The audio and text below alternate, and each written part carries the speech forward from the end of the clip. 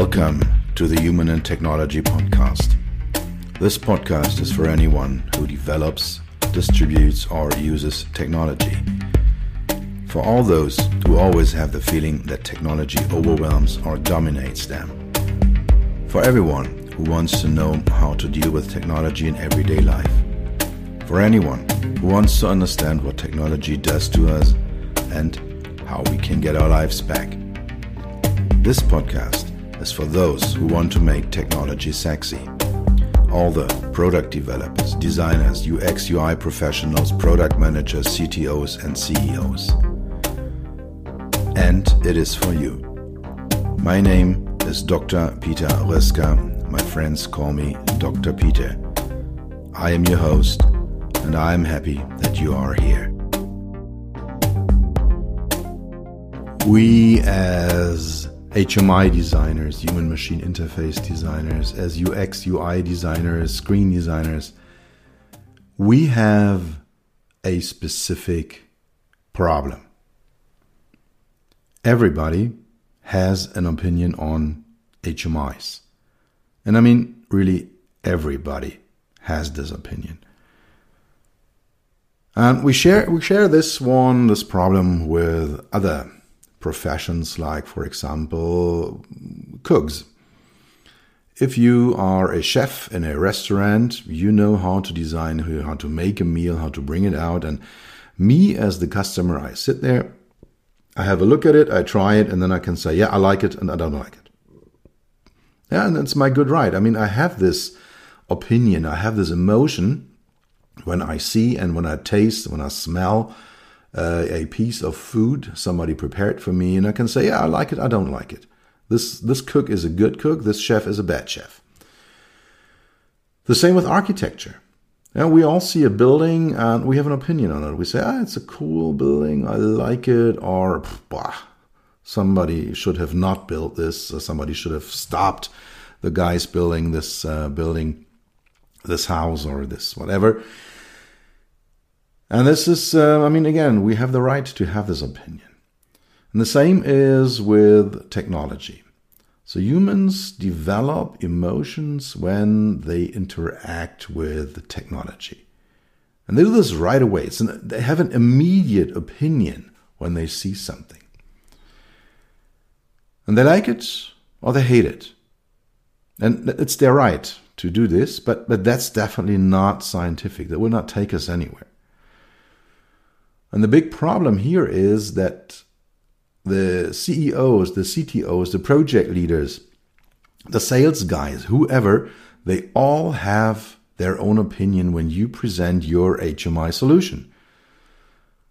And you do this, and then somebody comes up and say, yeah, not bad, but why don't you make it like this? That would be much, much easier if you do it like this, and much, much more beautiful if you change this color from red to blue. And of course, all these persons are totally correct in what they do, but it is their personal opinion. We as HMI designers, UX designers, UI designers, screen designers, we as technology designers, we are the ones that have to bring it to a level that we get independent from these personal, spontaneous, immediate opinions that humans get when they interact with our HMI. And for this, we should use a scientifically based set, or at least a standardized set of parameters, of things we do, of procedures we apply, and also on parameters we use to develop, to judge our solution. At the end of the day, we should reach a level that, this is the art that we have, and this is also the art of an architect or a chef, that we meet not only the taste of one single person, maybe ourselves, but that we meet the expectations of, let's say, 80% of all users. And if you design an HMI where 80% of all users say, yeah, this is cool, I like it, that's okay, then you have done a pretty good job. And if your CEO belongs to the remaining 20%, and presses his view through, you will not meet the majority of your users. And this is why I have defined a set of 6 parameters I would like to talk about today. They are more the overarching parameters that will help you to analyze and to develop an HMI solution. It's a set that I have developed over the time. I have honed it, I have redefined it, I added some, I removed some of the parameters, but I use them all the time when I work on an HMI development for my clients. Let's run through them step by step. So number 1 is balance. You have to balance your HMI. And there is an external balance and there is an internal balance. The external balance is basically you have to balance your HMI with your users and with that connected to the use cases. So do you have a professional user group, for example, a delivery truck driver, then you have certain use cases, just like, navigating, listening to music. That's what a non-professional driver has as well. But also maybe cargo handling. Maybe you have a part of the HMI where it tells you where to pick up something, where to deliver something, where to how to drive most efficiently, depending on traffic, depending on your next delivery point. These are things that professional users, like these cargo truck drivers, the delivery truck drivers, they have this. And somebody driving over the weekend to do some shopping and maybe some hiking in the woods is not having these use cases. This person is having different use cases. So you have to have a look at what is my user group, what are their problems that I need to solve. Connected to that, what are the applications in there? Do I have an electric car? Maybe I need a charging management. Do I have a delivery truck? Then I may need a cargo management part in it. Or do I have a high-end car driven by a chauffeur? And the user or the main user, the owner, is sitting in the rear seat. Then again, I have different applications. You have to balance it with the environment. Where is somebody sitting? Where is the user, he or she, sitting? And I mean, in the past, in the automotive industry, we had a privilege that we knew exactly where our users were inside a car. And we pretty well knew what posture they had, what they see, what they can grab, what the environment is. So we had a very exact idea of the environment of our users. And now, as we get more and more what I call liquid HMIs or fluid HMIs, meaning that we control more and more functions from external instances, like smartphones, like tablets, we suddenly don't know anymore what the environment of our users is. Is he or she sitting or standing? Is he or she making a phone call while interacting with my app? Is he or she walking around? We just don't know this. And then we have the cross-cultural issues, the intercultural differences we still have on the world, and it will remain. Greetings to my old friend Rüdiger Heimgärtner, whose life challenge his life focus is researching and developing in the intercultural areas. We will have this in the future. So we will have different tastes. We will have different approaches toward technology. We will have different experiences, different environments. So all that changes from country to country, from continent to continent.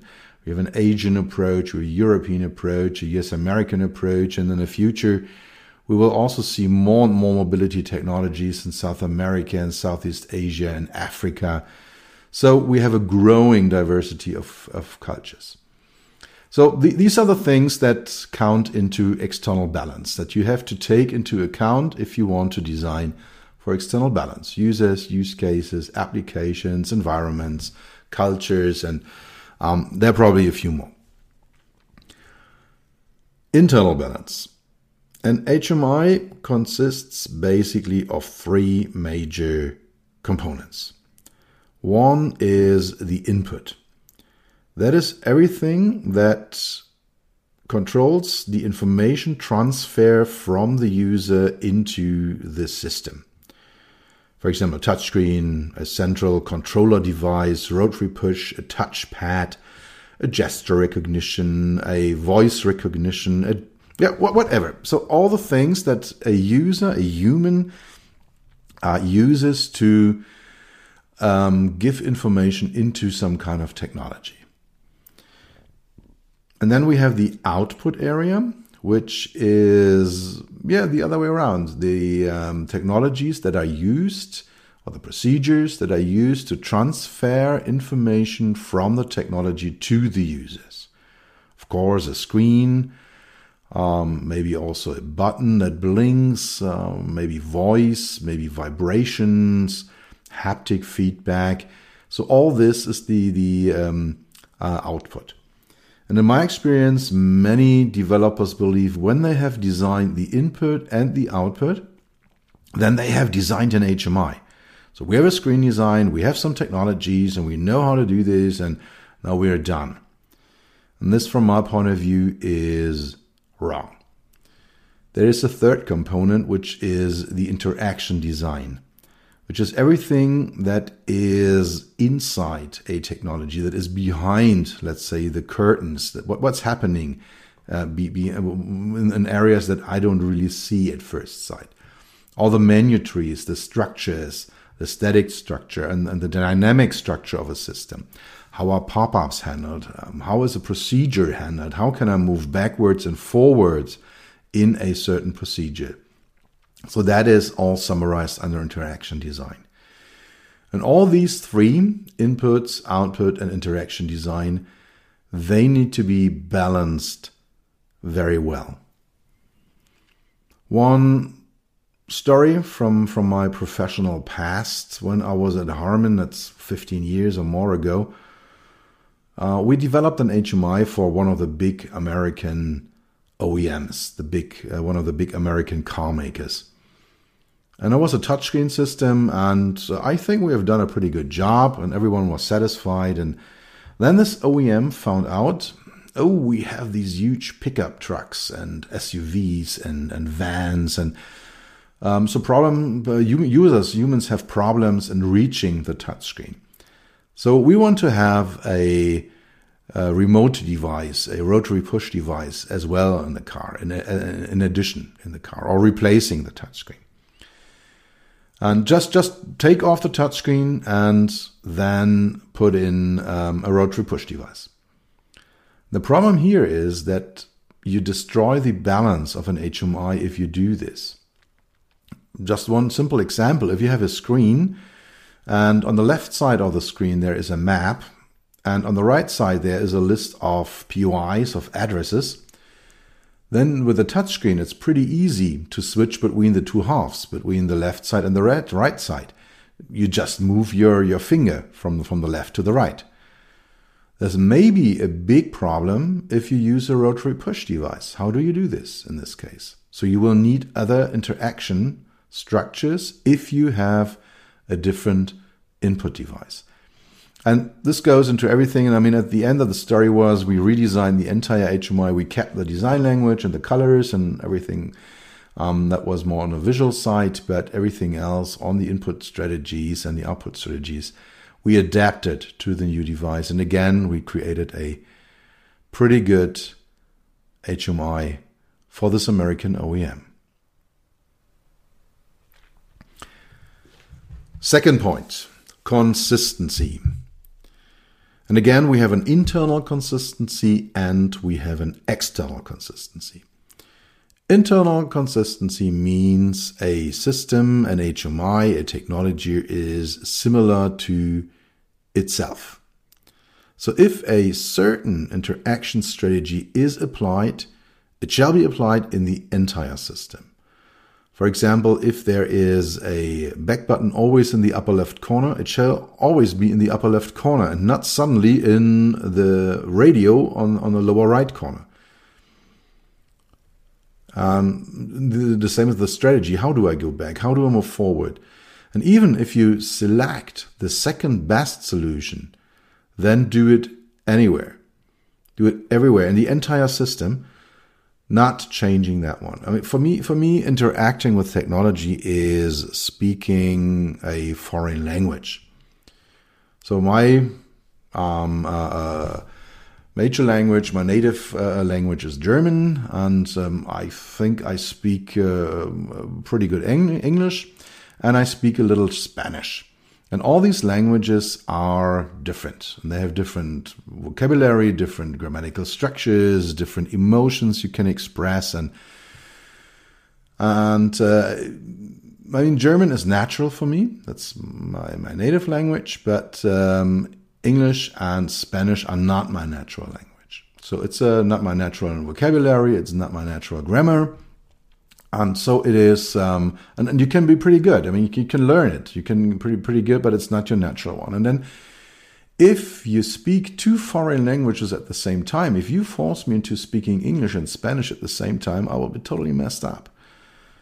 And now if you see the interaction between a human and a technology as speaking a foreign language, and then you force people into speaking two different languages, for example, the touchscreen language and the rotary push button language, then you will end up in even more problems. You will get more serious and bigger problems in this one. So internal consistency, make the system similar to itself.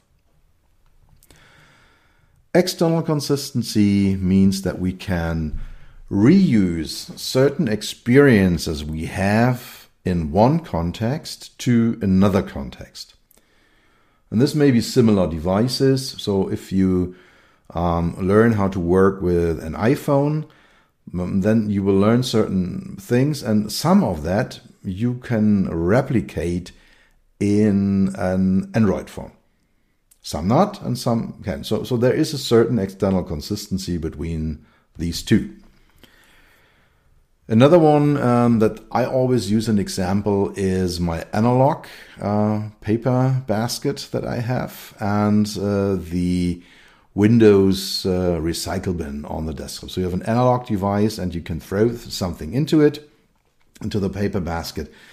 And if I find out, oops, I still need this document, I can go there and I can get it, and I can pull it out, and I still have it. The same is with the digital recycle bin on the desktop. You can put data in there. You can, files you don't want to use anymore, you don't need anymore, you can put them in there. And if you find out, oops, I need them, you can still find them there and reactivate them. If I take my paper and then throw it away, or if I empty my recycle bin, in both cases, the thing is gone. You cannot get it back. So this is a classic example of external consistency. Third point, usefulness. Technology needs to be useful. It needs to create a value. Now, this is one of my core points. You can wake me up at 3 a.m. I will say, hey, technology needs to have a value. It needs to make human lives better, safer, easier, more focused, richer, funnier, whatever. So technology needs to do something. If technology is not doing this, then it may be art, but probably it is just junk. And how can you measure this one? The perceived benefit of a technology needs to be higher than the perceived price. So the perceived price that you have is, yes, of course, money. You pay for this. You go to your electronics dealer and you want to have a TV, and you pay money. You leave $500 there. You then, after an hour, you have invested time, you return home, and then you have to unwrap it, you have to install it, you have to put in all the stations, you have to think about how it works. Then you have all the trash in your living room, you have to bring it out. So this is the price that you pay. And then you have some benefit. In the TV, it may be entertainment, it may be fun, it may be education that you get out of it. In other technologies, it may be safety, speed, focus, whatever these benefits are. And if the perceived price is smaller than the perceived benefit that I have, then you have a useful technology. And now, make one exercise, stop this podcast, walk around in your house, have a look at all the technologies you have there and really analyze them under this aspect. Is my perceived benefit higher than the perceived price I paid or not? And then please return and continue listening to this, because we move on to parameter number 4, which is simplicity. KISS, keep it straight and simple. When I was at Harman, the CTO, so my boss at that time, always said to me, "Hey, Dr. Resker, you have the easiest job in the entire company. All you need to do is keep it straight and simple. Make it easy. Make it simple." There is nothing as complex as simplicity in HMI design. Imagine you have a traditional bicycle and you have one of these artistic one-wheel bicycles. Which one is simpler? From a developer's point of view, from a technician point of view, the one-wheeler is far simpler. You just have one wheel, one tire, no brakes, no gears. The frame is super simple, just a saddle, a super simple frame, some pedals, and a wheel. That's all. If you have a traditional bicycle, you have 2 wheels, you have a frame that is far more complex, you have brakes, you have gear changers, far more complex thing. But if you want to use it, the traditional bicycle with 2 wheels is far easier than the one-wheeler that you have. So from a user's point of view, the traditional bicycle is far, far easier to use. And for me, simplicity is all about the feeling of control. So if the user has the control that he or she is under control, if we create the feeling of control for the user, then a technology is perceived as simple. If we have things that are suddenly happening, bad surprises, oops, what's going on here? Or, I can't do this, I can't find this button. Where is this function gone? If we create a situation like this, then we do not create a simple HMI. We do not create simplicity in technology. But if the user has the feeling, yeah, cool, I'm in control, and the system does exactly what I want it to do, and I know exactly where to press a button and how to shift a slider, perfect. Then we have an HMI that is perceived simple. So the main message here is just the reduction of an HMI, taking away things, deleting buttons is not creating simplicity. A nice example out of the automotive world here is the very first BMW iDrive that was introduced in 1999 or 2000, so it's more than 20 years ago. BMW brought that 7 Series to the market, and they had as a central control device just this aluminum rotary push shift device. Looked super simple, just this one device, nothing else. But it was extremely complex to use. You had not only rotating, but also and pressing, but also shifting 8 directions, and some of these directions had a double shifting functions. So that was not really easy to use, and BMW realized this, and later versions of the iDrive, they have additional hard keys. And from a, let's say, construction point of view, from a design point of view, it became more complex because you have more buttons around it.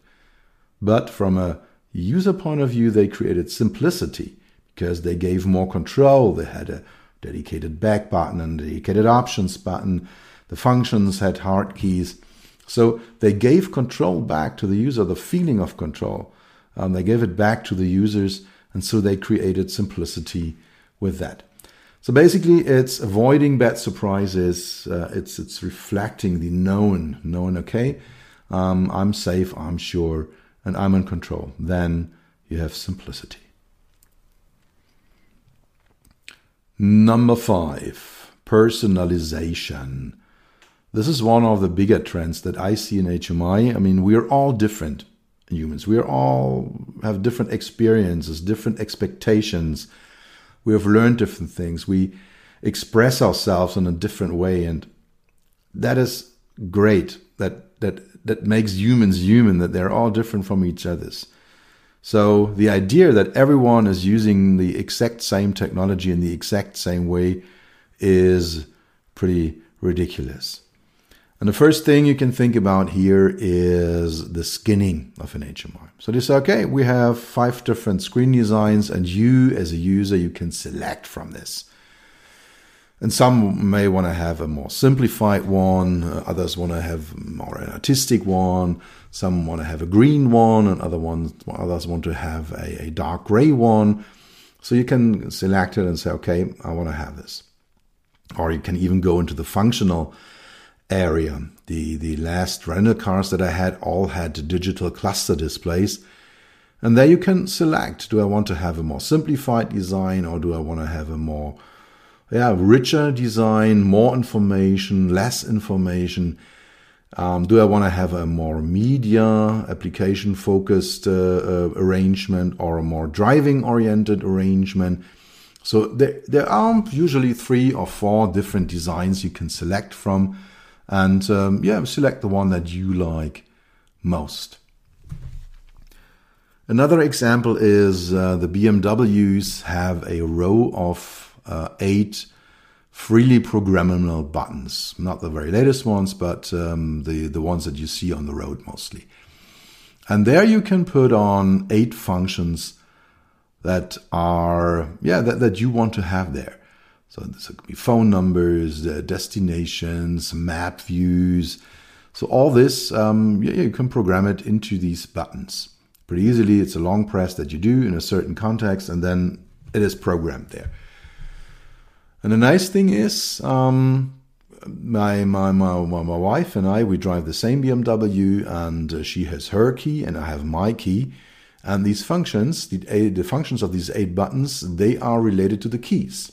So if my wife opens the car, her 8 destinations, map views, phone numbers are stored on these 8 buttons. And if I do it, mine are there.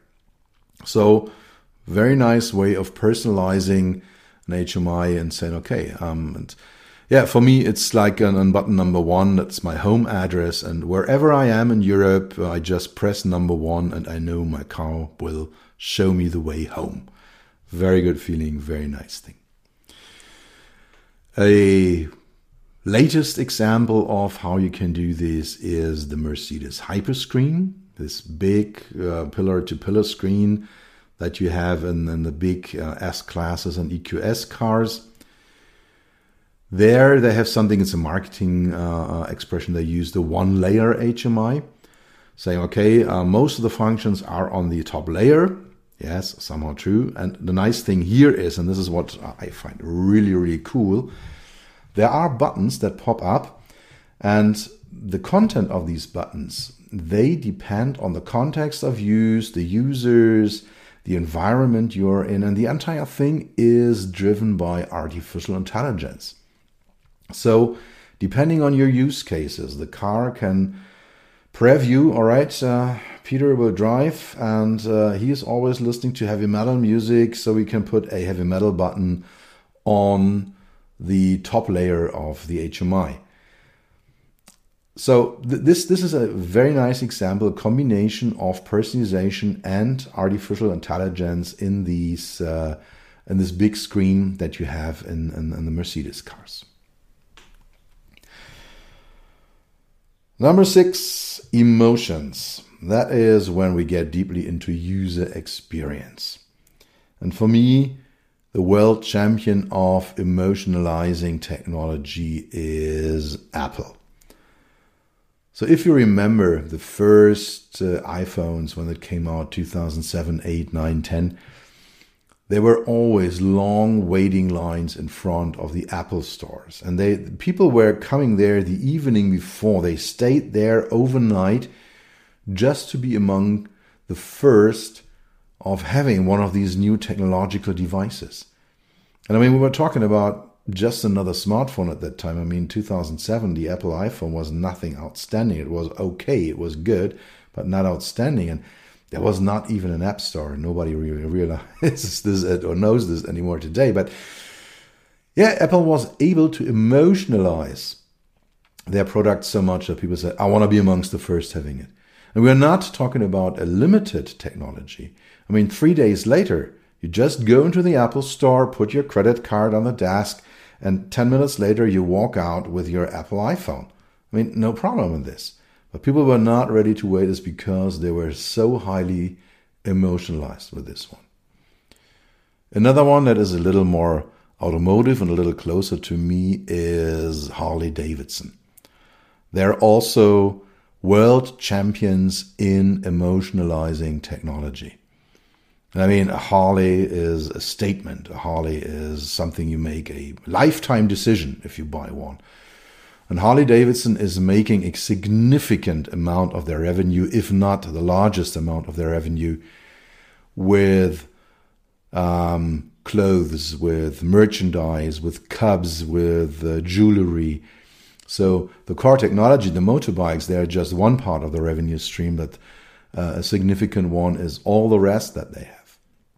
And if you have a closer look at it, all these jackets and boots and helmets, that's all okay stuff, yeah, but it's definitely not worth the money, to be honest. So, yeah, I mean, it is cool to have it and it's great to have it, but objectively, if you look at it without emotions, there are cheaper and better pieces of equipment out there. And it's the same with the bikes. I mean, Harley Davidson, it's all a bit outdated technology. It's very traditional. And of course, there are better bikes out there, but they do not create the emotion of a Harley Davidson. And if you design an HMI and you get this, you get it to the level of an Apple of a Harley Davidson, hey man, then it's time to retire because you can't get any better in this. All right, let's go down to the point. I talked about 6 overarching parameters of HMI design. There are balance, internal balance, and external balance. That's consistency, internal, external consistency. That's usefulness, simplicity, personalization, and the creation of emotions. There are, of course, far more parameters in this.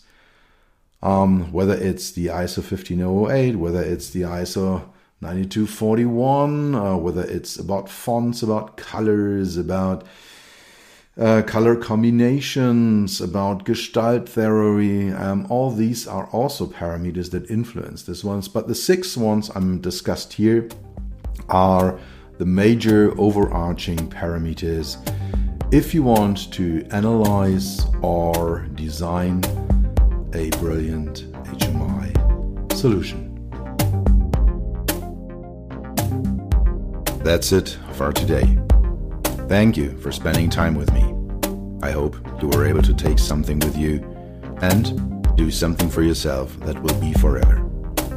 For an ongoing exchange, you will find me on LinkedIn and on my websites, peter-rusker.com and beyond-hmi.de. Write me an email on podcast@beyond-hmi.de. Tune in next time, take care, and stay healthy.